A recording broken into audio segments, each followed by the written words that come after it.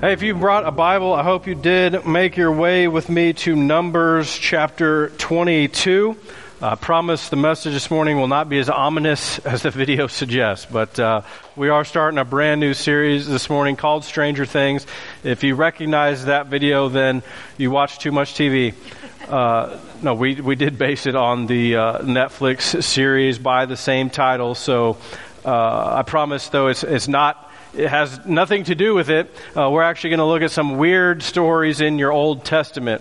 I don't know if you've ever read your Bible and thought to yourself after reading the story, I wonder why that is in there. If you've never thought that, then you haven't read enough of your Bible, because there's a ton of jacked up stuff specifically in the Old Testament. And if you have read that, hopefully we'll touch on the story that you read in this series, and maybe you can get a little bit more of an explanation from it. But I believe that all Scripture is God-breathed, is profitable for us to read it. I believe that Jesus said in Luke 24 that on the road to Emmaus that all the Scripture is about Him. And so even in the weird, I want to understand how that gets us back to Jesus. I believe that the Bible tells one story. It's the story of the redemption of mankind by a loving God. So I want to know, how does the curious fit into the complete?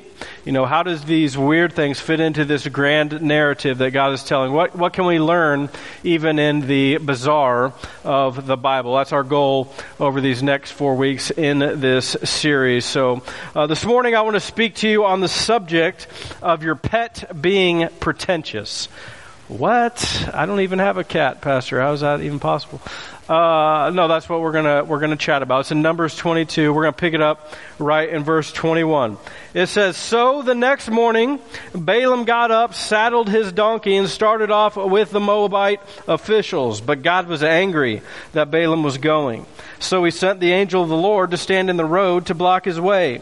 As Balaam and two servants were riding along, Balaam's donkey saw the angel of the Lord standing in the road with a drawn sword in his hand. The donkey bolted off the road into a field, but Balaam beat it and turned it back onto the road. Then the angel of the Lord stood at a place where the road narrowed between two vineyard walls.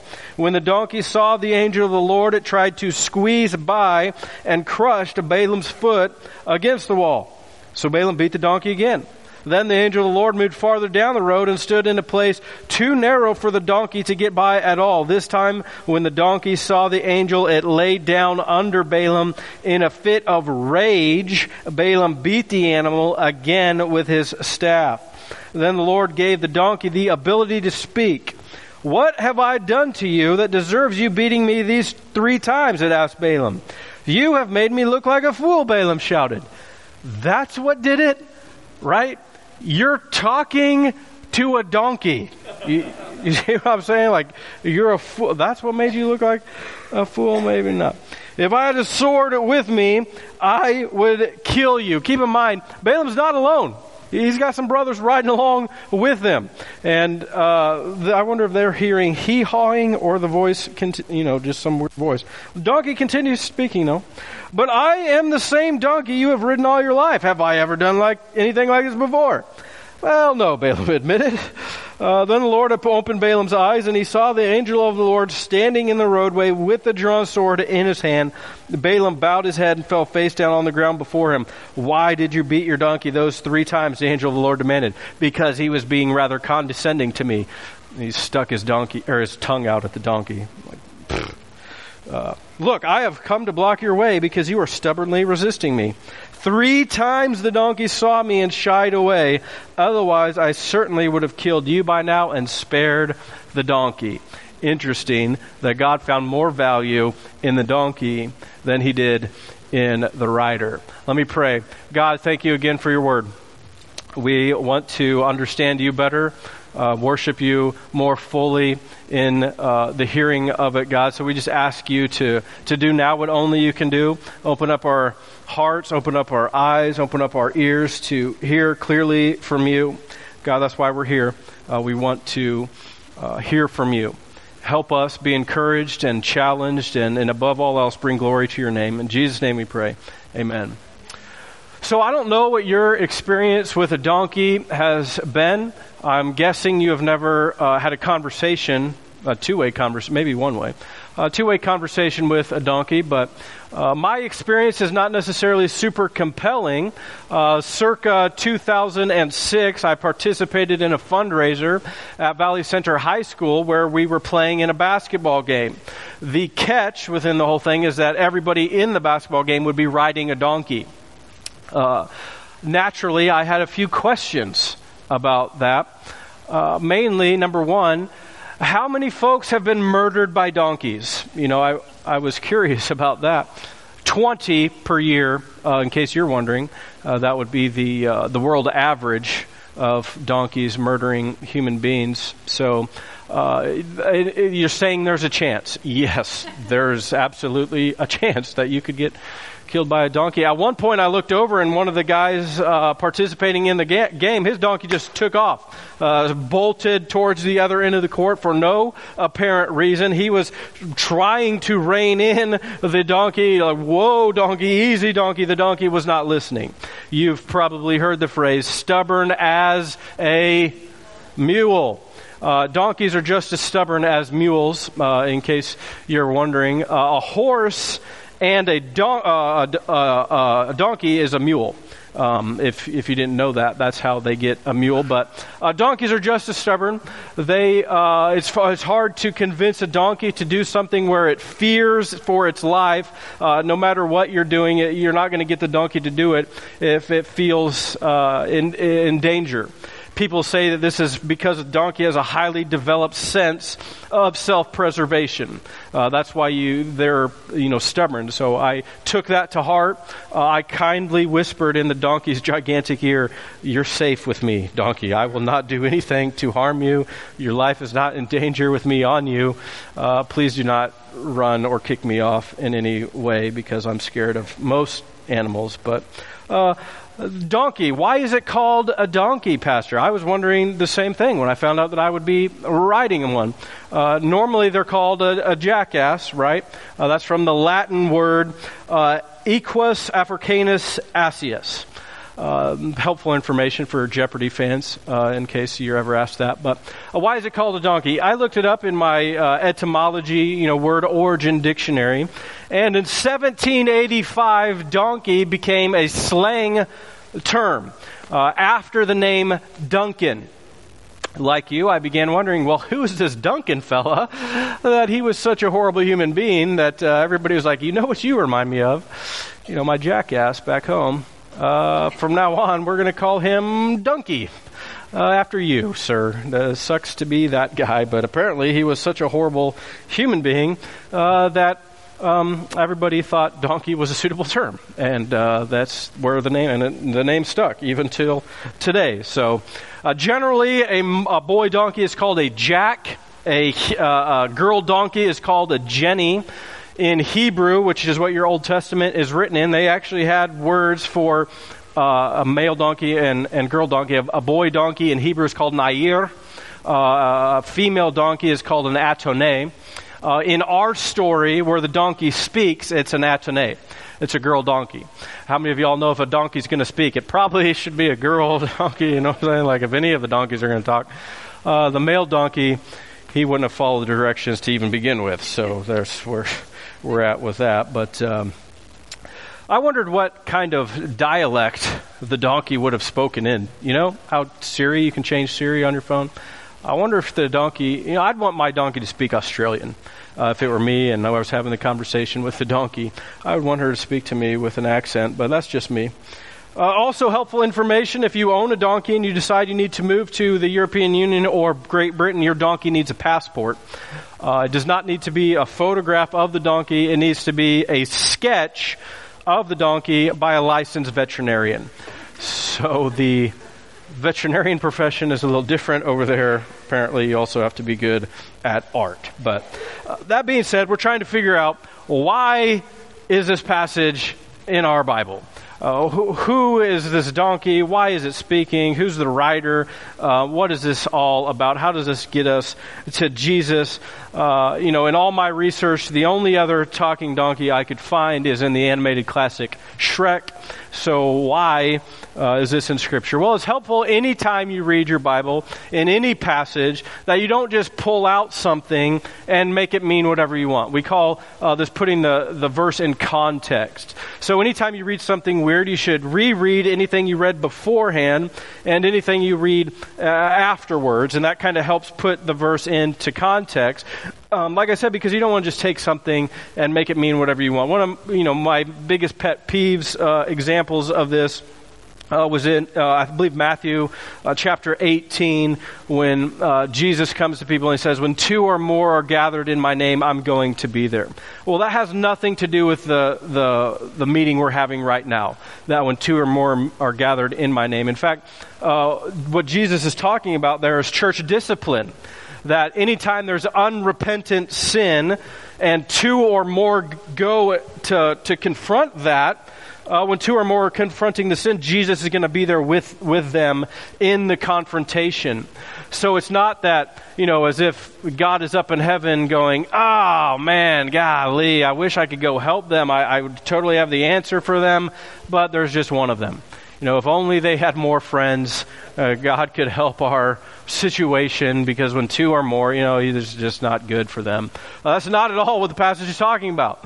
The passage is saying, in confrontation. So my point is, you don't want to take things out of context and just make it mean whatever you think it means.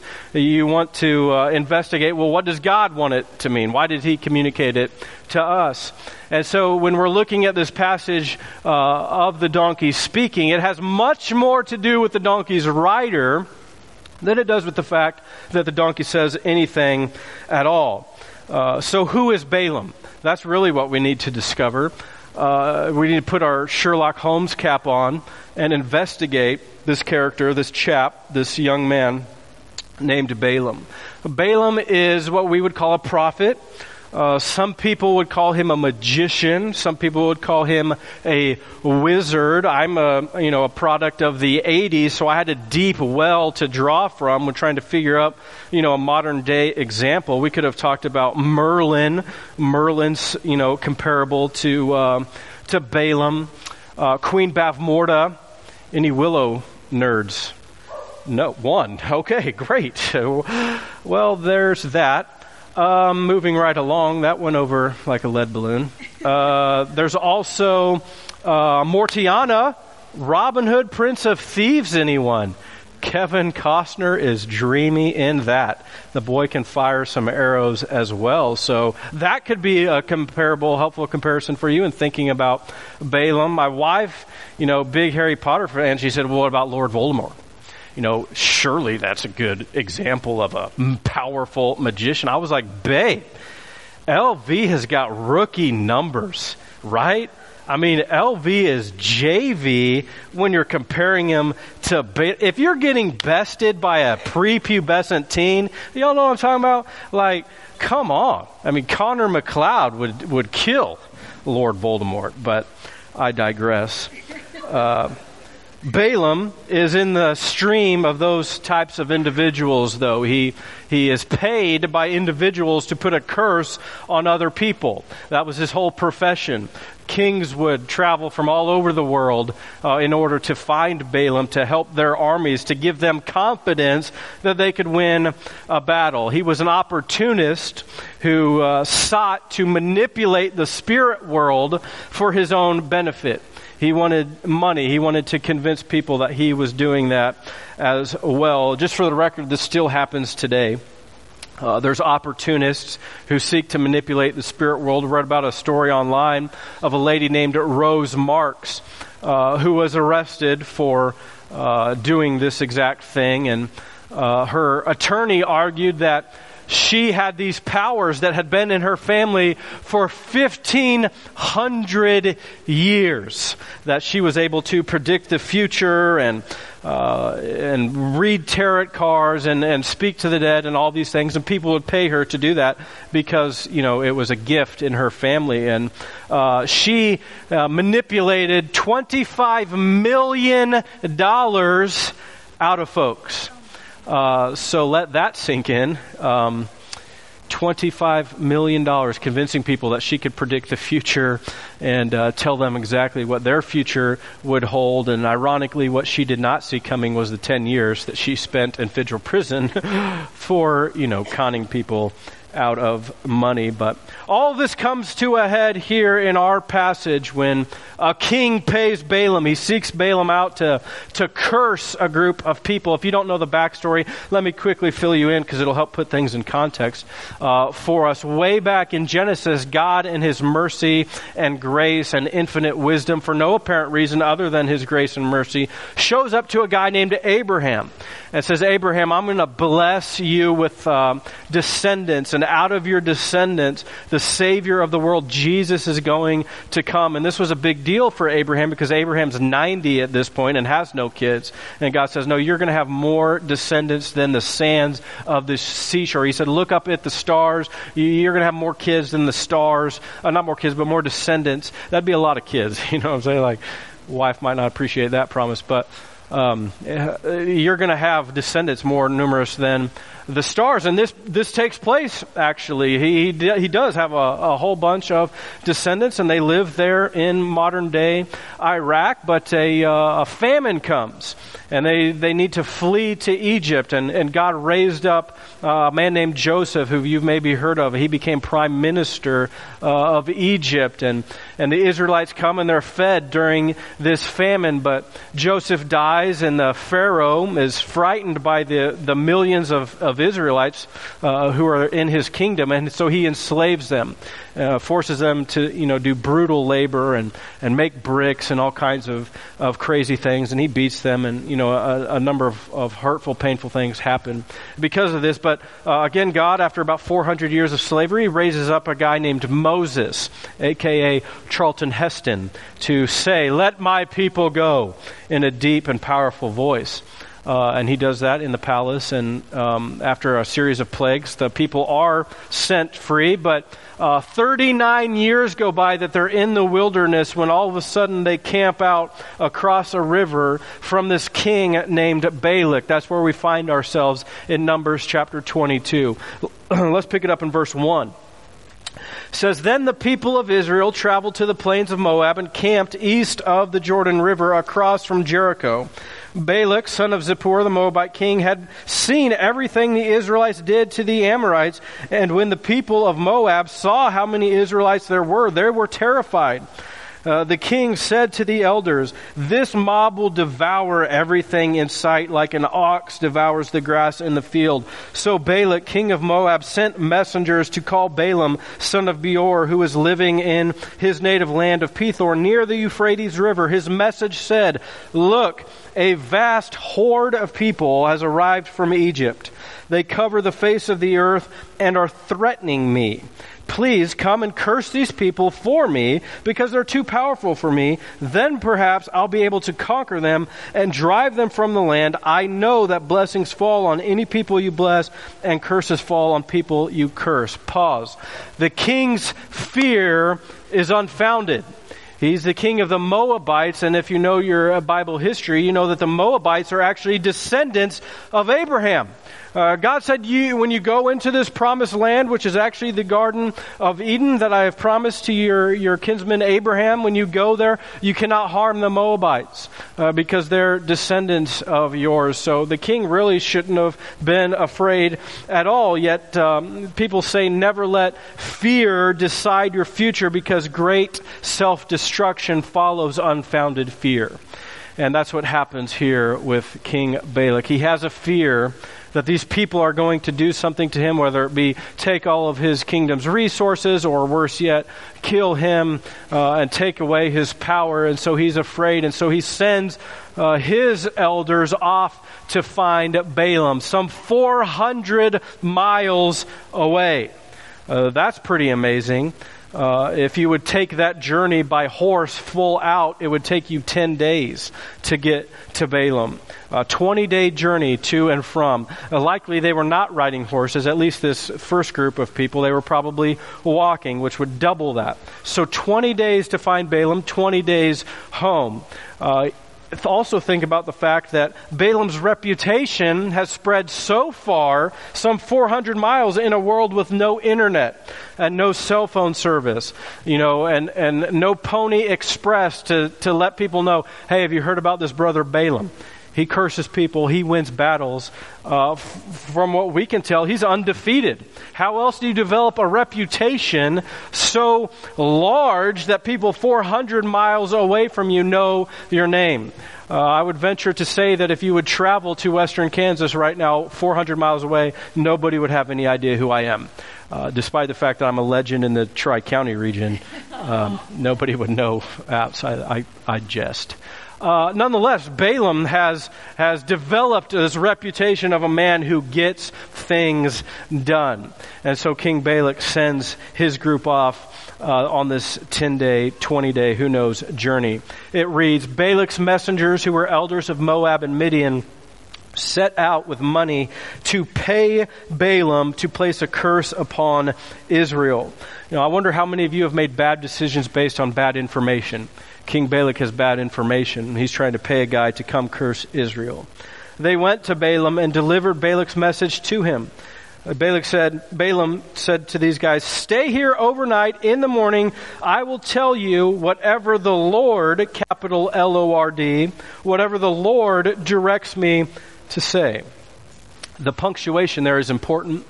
Anytime in your Bible when the word Lord is capitalized, L-O-R-D, it's referring to God's covenant name, Yahweh. This is a big deal because the Jewish people would not even utter the word Yahweh for fear of taking God's name in vain. This would be God's proper name that Balaam uses. We have common names for God. We have common names for people. My kids call me Dad. My people here generally call me Pastor.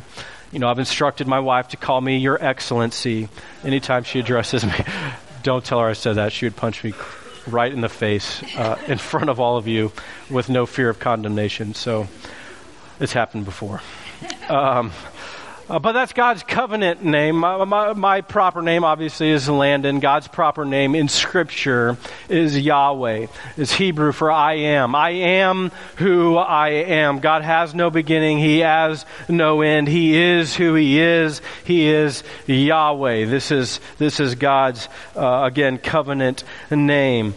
This could explain why Balaam had such a popular reputation. If he is a prophet, which we'll see in a few minutes that I believe he was a prophet of God, that why he could have an undefeated record. Only God could accomplish something like that. Only God could allow somebody to say, yeah, you'll win or you won't win, and that actually happened every single time. It's also why I believe that in 2 Peter, when the author is talking about false prophets and how to recognize them, he refers back to Balaam. Check this out. We'll put it here on screen. It says, they have wandered off the right road and followed the footsteps of Balaam, son of Beor, who loved to earn money by doing wrong. But Balaam was stopped from his mad course when his donkey rebuked him with a human voice. And so when we put this scripture into context, we find out that Balaam did not do what God had asked him to do. In fact, he was a false prophet. And so really for us this morning, the reason we need to look at this passage is because this passage serves as a warning for us to not take the path of Balaam. To not do what Balaam did and make decisions based on, profitable resources or otherwise, that we should not make our decisions based on what we feel, but rather what God says. And so let's look at what God says to Balaam. Verse 9. That night God came to Balaam and asked him, who are these men visiting you?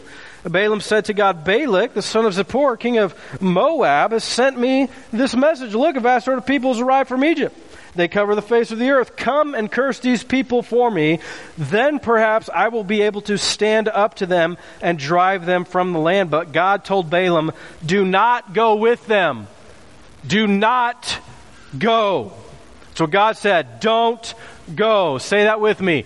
Don't go. Don't go. Don't curse these people.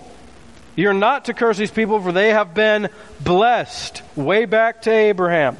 The next morning, Balaam got up and told Balak's officials, "Go on home. The Lord, capital L-O-R-D, will not let me go with you." So the princes of Moab rose and went to Balak and said, "Balaam refuses to come with us." Once again, Balak sent princes, and more in number and more honorable than these. More money, mo problems. You know what I'm saying? And they came to Balaam and said to him, "Thus says Balak, the son of Zippor, let nothing hinder you from coming to me, for I will surely do you great honor, and whatever you say to me, I will do. Come, curse these people for me." In other words, name your price. I'll do whatever you want. Just come. You know, this is the American dream, is it not? Little work, huge payday. Little work, just come tell these people they're going to die. Huge payday. Whatever you want, I'll make it happen. This is what we all strive after. Little work, huge payday. Powerball is about to drop somebody. Verse 18. But Balaam answered, said to the servants of Balak, "Though Balak were to give me his house full of silver and gold, I could not go beyond the command of the Lord my God." Who? The Lord my God. That's why we believe he's a prophet, albeit a false prophet and horrible one. The Lord my God, to do less or more. So you too, please stay here tonight, that I may know what more the Lord will say to me. What more the Lord would say to me. Translation: that's a lot of cheddar y'all brought with you. I'm going to need to go talk to God and see if he hasn't changed his mind. You know, please, please, please, pretty please with cherries on top. I really need to go. I won't ask for anything ever again, God. Y'all got kids? This is what they say. Please, I just need that. This is the only one I ever will need. That's not true. This is Balaam asking God, pleading with God, I need that huge check that they brought over here. I need to cash it and get some money. God came to Balaam the second time at night, said to him, if the men, circle, star, underline, highlight what you do if you got your Bible open, if the men come to call you, rise and go with them, but only do what I tell you. So Balaam rose in the morning and saddled his donkey and went to the princes of Moab. But God's anger was kindled against him because he went. Why? Didn't he just tell him to go? He said, if the men come to you. What did Balaam do? Saddled up the donkey and went to them. He disobeyed God. And God was angry. And this brings us all the way back to Balaam and when the donkey begins to speak to them. Balaam says, the early bird gets the worm, God. I just need to go get to them so they could take me to the gold. The angel of the Lord made his way and stood against him. You know, lesson one from the story is probably if an animal speaks to you, do whatever they say. You know what I mean? Like if that's actually happening in real life, maybe go with that. But lesson two is probably more of don't make God use an animal to get to your attention. You know what I'm saying? Like if it gets to that point, things are probably drastically wrong in your life. So maybe I can just, take the situation and be the animal for you, be the donkey, as it were.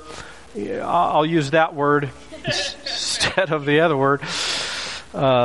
Some of you that went right over, you'll figure it out at lunch. But I'll be the donkey in this scenario and maybe speak to you what hopefully God is trying to get your attention with 4 quick things that serve as a warning for us so we do not end up down this path of Balaam. Number 1, we don't believe God the first time.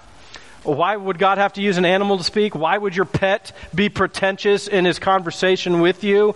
Because we don't listen to God the first time.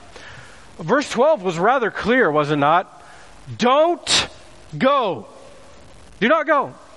Do not curse these people. They have been blessed. Don't go at all. I wonder how many of us have gotten a clear answer from God on something, and for whatever reason we chose not to listen when God said, don't go. Maybe it was in a relationship. God said, don't be in that relationship. Don't go. And for whatever reason we were like, well, I've got peace about it. That's because God quit speaking. It's awful peaceful when things are quiet, is it not? And so when God said it the first time and you didn't listen, he was just like, well, I'm not changing my mind here. And so you have peace, albeit false peace. Don't go. Well, what's that look like for you? Could be in your finances. God says, do not spend your money in that capacity. Give, the way you're supposed to. I don't know how many conversations I've had with Christian people who know exactly what God says, clearly defines what a tithe is, and they've chosen not to listen. And I get my student loans paid off. If I had a different job, let me get caught up. God says, no, that's not my word. That's not what I'm trying to communicate with you. God wants me happy. God wants you holy. There's a difference. And you're supposed to follow what God clearly communicates in Scripture. Maybe God said, don't go to that movie. Don't go to that TV channel. Don't go to that website. Don't do what it is you feel like you're supposed to be doing in this moment. Don't swipe that direction. God says things to you and you don't listen the first time, and God might need to get your attention. You say, well, Pastor, there was an open door. If God opens a door, we're supposed to walk through it, right? No, wrong. Paul says this in 2 Corinthians 2:12. When I came to Troas to preach the gospel of Christ, even though a door was open for me in the Lord, there was an open door I'm supposed to go through. No, my spirit was not at rest because I did not find my brother Titus there. Just because a door has opened doesn't mean God has changed his mind. Amen, somebody else. God's not changing his mind when he's clearly communicated something to you in Scripture. It's also why I love the fact that Paul brought in another objective party. That he didn't find Titus there. That's how we know God, just because there was an open door. His brother wasn't there to help, solidify that decision. That's why I'm so passionate about you getting involved in a small group. Because you need people speaking into your life. Because you'll feel one way and that's not the way God is actually leading you. Or you'll read a scripture out of context and think, oh, this is God speaking, when it's clearly not God speaking. God told me, I should divorce my spouse. Nope. God has never said that. You need to bring people into your life. You need to bring the Word of God into your life. And when God speaks the first time, you need to stop looking for a loophole, which is point 2. The reason God might have to use a donkey to speak to you, pretentiously, condescendingly, to get your attention is because we're constantly looking for a loophole. Well, God, you told me not to go with the first group, but what about the second group? They're more distinguished. There's more of them. Maybe this is of you. I better go check and ask if you've changed your mind. Be careful about doing something that God has said no to, or not doing something God told you to do. This is the place I found myself in when God told me very clearly to go plant a church, and I was looking for a loophole because this is not what I thought my life was going to look like. This is not what I signed my family up for when my wife and I were married. Yet I thought it was an act of disobedience to not go. And you can't always look for a loophole, but people like to think, well, God, I know this is generally how it's happened for everybody else, but surely I'm the exception. And when God tells you to do something, we like to figure out, well, how close to this, can I get without actually doing it? How close can I get to the line without stepping over the line? What is sin? Can you help me define what the actual sin is so I don't cross the line? We call this technical obedience, and getting as close to the line as we can without stepping over it. I'm reminded of Joseph, who I talked about earlier. He was actually in slavery at one point in his life before he became prime minister, and his boss's owner's wife tried to seduce him.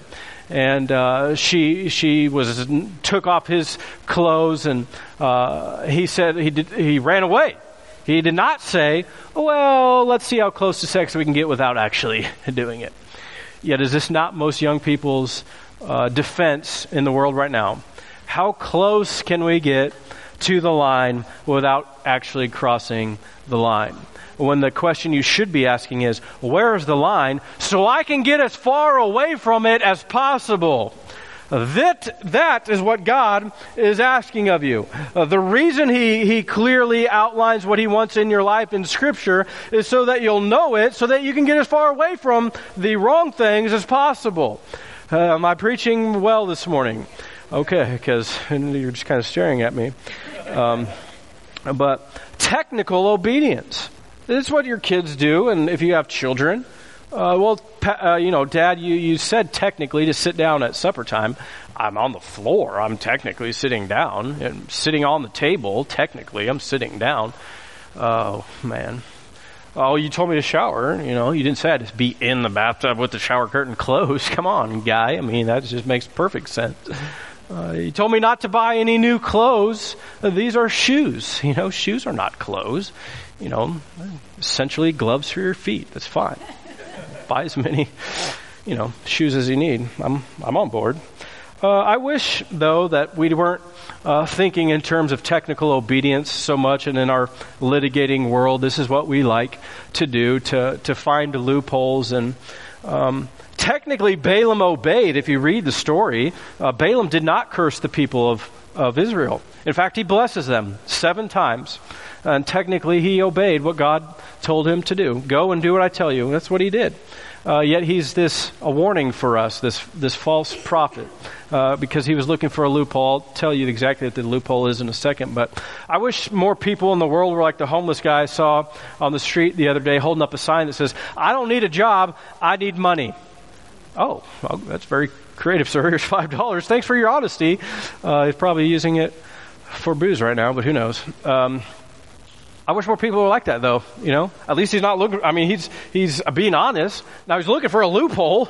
I don't want to work for anything. I want you to pay what it is. But that's not what God is asking you to do. Stop looking for loopholes. Some of us are so busy looking for a loophole, we're missing out on God's game plan. God's got a plan and a purpose for your life. Stop trying to worm your way out of it. You'll be much happier in life if you submit to God's authority and do what God has called you to do. Number 3, why would God have to use an animal? Because we confuse God's presence with God's approval. We know that if you're a believer in Christ, that He's sent His Holy Spirit to live inside of you and convict you and lead you and all of these other things. And, we like to think to ourselves, God is with me, so He must be approving of this situation. This goes back to point number 1, that if God has said something the first time, you better listen. But that's often not our attitude. And we like to think, God has caused all of this to work out. God's in control of everything. And Jonah thought the same thing when God said, hey, I need you to, go over here to Nineveh. And Jonah shows up to the boat dock, and it just so happens that there's a boat going the other direction. Well, praise God. I didn't want to go to Nineveh in the first place. I'm just going to hop on this boat and sail the opposite way. And it ended for Jonah the same way it pretty much would end for you or Balaam. My point is, it's better to serve in the story than be a victim of the story. That's what I think we need to realize today, that it's better to serve God and what His plans for your life are than to be a victim of God's wrath when you disobey. Balaam did what God asked him to do. He went, he blessed the people 7 times. I'm sure Balak was like, bro, what are you doing? I've asked you to curse these people 7 times now. You've blessed them. And at the end of the situation, Balaam was like, well, here's what you need to do. Since I wasn't able to help you out on the front end, you don't need to kill these people. You need to convert them. Send some of your finest women down there. Let them encourage the Israelite men. And at the end of the encouragement, invite them to go worship Baal up on the high places and just see what happens. Balaam says, in fact, don't pay me anything until you do what I've just asked you to do. And if it doesn't work, you don't owe me a cent. if we don't win our case for you, we don't owe us a dime. And sadly, it worked. The women converted many of the Israelite men. They began worshiping Baal, and a long line of God's wrath, that are pretty much the rest of the Old Testament, ensues because of Balaam's advice. And Balaam, the next time you read about him in Scripture, he's back with these kings, likely toasting his, amazing accomplishments, still undefeated, baby, getting the big payday when God uses the Israelites to come in and kill everyone, including Balaam, who dies a horrible death. It's better to be servant in the story than a victim of the story. Finally, number 4, we pursue the wrong treasure. Why is God using me to speak to you this morning? Why does God maybe need to use your pet to get your attention? Because we pursue the wrong treasure. Greed is very powerful in our world. That's why God says the love of money is the root of many of your sins. Pride is the root of all of your sin. Because we want our way more than we want God's way. And I'll close by saying this, that if what your heart wants is contrary to what God is leading you to, then don't follow your heart. When it doesn't matter what your heart wants if you're solving the wrong problem. The Bible says that there's a problem in our world today. That's sin separating you from God. And if you're just following your own path, it's going to end up in the wrong place. There's a spiritual principle I heard a pastor talk about when I was at a conference called the dimmer switch principle. And it's simply that when you trust in Jesus as your Savior, the Scripture makes it clear that God lights up your world. You're a bright light, a shining light for people to see. And God shines a light in the dark places and convicts you of sin and helps you change your life and gives you the power to do that. Yet, when you follow your own path, the light gets dimmer. You know what a dimmer switch is, right? You gradually get it down and down and down. And this is how it is with God, that when you follow your path, when you don't listen to Him the first time, He'll turn the light switch down. And when you look for a loophole, He'll turn the light switch down. And when you pursue the wrong treasure and you do all of these things, that God eventually will get to the point where it's just click. The most terrifying passage in all of Scripture, probably Romans chapter 1, when God says, "Do you want this? Go after it." You follow your heart? Follow your heart. And then it ends with destruction and murder, as we see with Balaam. And just because we feel God's presence doesn't mean He's approving of the decisions we're making. God wants to change your life. God wants to help you have a better life. God's not trying to keep anything from you. The point of the rules and all of these things is so that you can be used by God to tell His great story. That there is a problem in the world, but Jesus came and solved the problem. Amen, somebody. And this is what I want for you, to serve in this story. To be a powerful force in the story that God is trying to tell. This is what I believe God wants from you as well. So let me pray towards that end. God, we love you. We thank you for your presence. We believe that you are in this place with us, not because there's more than 2 people here, but rather because you said that you would be with your people. You would never leave us. You would never forsake us. God, we're so thankful for that. But I also believe that you're trying to speak to people where they're at. You're using your Holy Spirit to help them realize where they're falling short of the commands that you've given, that they haven't been listening to you. You've done that this morning, God. We're thankful that you're speaking to people. As we continue to analyze our hearts and pray about where God is leading us, might I submit to you that God might be asking you to take that first step into becoming part of His family right now. That longing you're feeling in your heart, the reason you've tried the things you've tried is because God's trying to get your attention, to help you realize that the only thing that's going to solve these problems is a relationship with Him. So I want to give you a chance right now just to surrender your life to God, to do what Balaam should have done and just repented and stayed where he was. The Bible says if you'll confess with your mouth, believe in your heart, you'll be saved. And I want to give you a chance to do that right now. So just in your heart, say, God, I'm sorry. Sorry I followed my own way. Sorry I've lived how I shouldn't. I need you to save me. And I believe in your Son, Jesus. I believe He died for me. And I believe He rose from the dead. Thank you for saving me. God, I give you my life. Help lead me in your path. And God, that's our prayer for everyone in this room, that they'll take their next step of obedience closer to you. They'll repent of their sin and draw closer to you, all in Jesus' powerful name. And everybody said, amen.